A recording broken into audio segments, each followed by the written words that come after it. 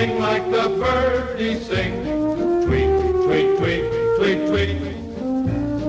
Let's all sing like the birdies sing. Sweet, sweet, sweet, sweet, sweet. Let's all warble like nightingales. Give your throat a treat. Take a time from the first. Now you all know the words. Tweet, tweet, tweet, tweet, tweet. Hello again out there in Birdland. It's Ensign Tibbetts along with Chip Darmstadt. The final weekend in August, believe it or not. We've reached the end of August. How did that happen? Whew. Yeah. You know what? I'm looking forward to fall. Yeah, no, I think we certainly had enough moisture, and there's a lot of predictions that foliage is going to be the foliages of all foliages seasons in Vermont because of all the moisture. Really? But you never know. That's the early line. All right. We'll see if that comes to pass. We're certainly not going to have to mention the drought or lack of water for the trees this year. That's for sure. That's true. I wonder, some trees must be water stressed, though. Like in the other direction, too much water. Like if like in an area with soil that normally drains, maybe some trees are getting too much water. Yeah, and it's certainly been a good year for weeds. There's no part. My garden has suffered from that. Of course, it would help if I actually weeded it too, but why don't we just eat the weeds?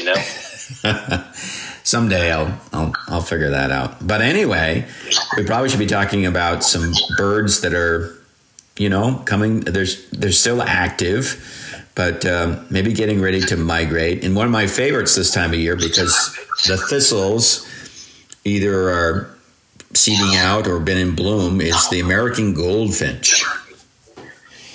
Yeah, this is, it's the end of nesting season, but for the goldfinch, this is kind of the beginning. I'm not sure exactly where they're at in their cycle, but they're a very late nester, kind of like cedar waxwing, and I think it's tied often to those thistles, isn't it? They love to incorporate the thistle down in their nest. I wonder if they must feed on this thistle seed as well. Oh yeah, no, we have some thistle patches around the farm, and there's various goldfinches, and they either so you get that bloom, the purple bloom with the yellow goldfinch with the black bars on the goldfinch and the purple bloom.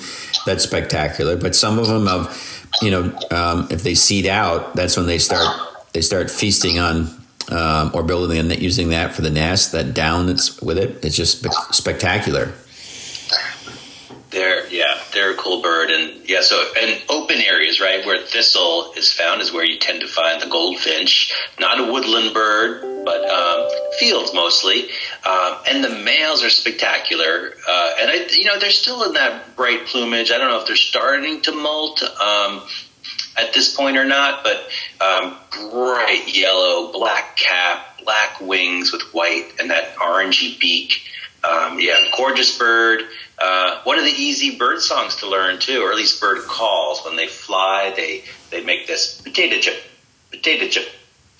call. Really distinctive, very lively, bouncy, finchy song. And they so you've got the vibrant yellow, and then the females are not.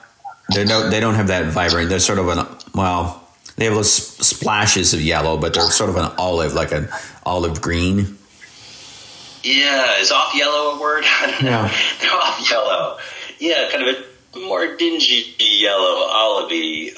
And the wings, instead of being black, they're brownish with whitish wing bars. I'm trying to think. I don't think they have any black on the cap, and there's some orange in the bill. So, like more of a muted version of the American goldfinch male.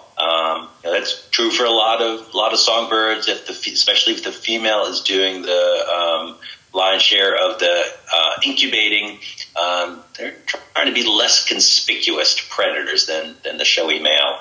And the young, when we see the young, they're going to look like females. So the male immature males or juvenile males and females look the same, and they look a lot like the female. They make this begging call too. I haven't heard it yet. That's why I think they haven't quite fledged yet. They make this begging call that's very distinctive and kind of incessant. And I think it drives some people crazy. But when the goldfinches are out of the nest, they're constantly clamoring for food, just like all the other young birds out of the nest. And the goldfinch will stick around, right? Because it will appear at the winter feeder. It's one of my probably most common birds I see sometimes in the winter. They'll stick around all winter, but they don't have that vibrant yellow. Right. Yeah, they all kind of look like the female in the winter. They might have some local movements of birds, but they do stick around. So they're one of the few constants in the winters, along with chickadees and nuthatches. The other finches come and go, but there's always goldfinches around, which is nice. Good stuff. Been talking about some of those kind of neat birds. The end of summer. I'm still hearing the indigo bunting as well, singing. Singing away, huh? Cool. Still singing away. Always at the top of some tree, top of the hill. Not the best looking tree. Maybe a popple or something like that. It's funny. They're hard to find. They'll be amongst the leaves, but sometimes they choose a tree that's kind of fairly open, and they're easier to pick out. So that's cool. They're singing away. That's we're talking about goldfinches and the females looking different from the males. It's very much the case with the indigo bunting. The females, same size, shape, but they're brown with a dark bill. There may be a little trace of blue on the feathers in the wing and the tail, just a trace of blue. When we were bird banding at the Nature Center and we caught a female indigo bunting, you could see it more easily in the hand. But yeah, you have to imagine an indigo bunting that's just all brown, and there you have the female indigo bunting. It's a little harder to identify, often in the same habitat as American goldfinch. Not quite as common, though, so always a treat to see one. Yeah, good stuff with that one. And some other birds, starting to see birds, the congregate and so forth.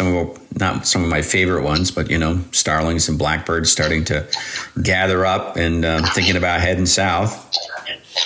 Mm-hmm. Yeah, shorebirds as well, migrating through. So things like yellowlegs, least sandpipers, semi-pollinated sandpipers. The trick is finding them right now. Vermont is never great for shorebirds, but habitat, like Lake Champlain, for example, is so high still that, there's not as much habitat for them to forage. So they're coming through. And then a lot of our nesting birds, too. There's family groups wandering around. Carolina wrens have been all around the neighborhood and making lots of noise. So still singing and lots of chattering. And, you're close to a family group when they start scolding you. So lots of fun bird behavior this time of year between migration and all the young birds out of the nest and the parents trying to keep them safe. Yeah.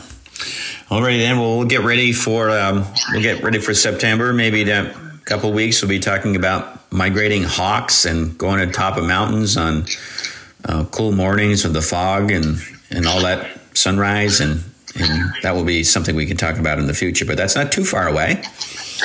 Not at all. Yeah, warbler season is almost upon us, and as you mentioned, hawks, nighthawks, it's all coming. Yeah. Good stuff. All right, we do have to fly out of here for this August weekend. Until next time, I'm Anson Tebbets. I'm Chip Darmstadt. For the birds. Let's all sing like the birdies sing. Tweet, tweet, tweet, tweet, tweet. Let's all sing like the birdies sing. Sweet, sweet, sweet, sweet, sweet. Let's all warble like nightingales. Give your throat a treat. Take a time from the birds. Now you all know the words. Tweet, tweet, tweet.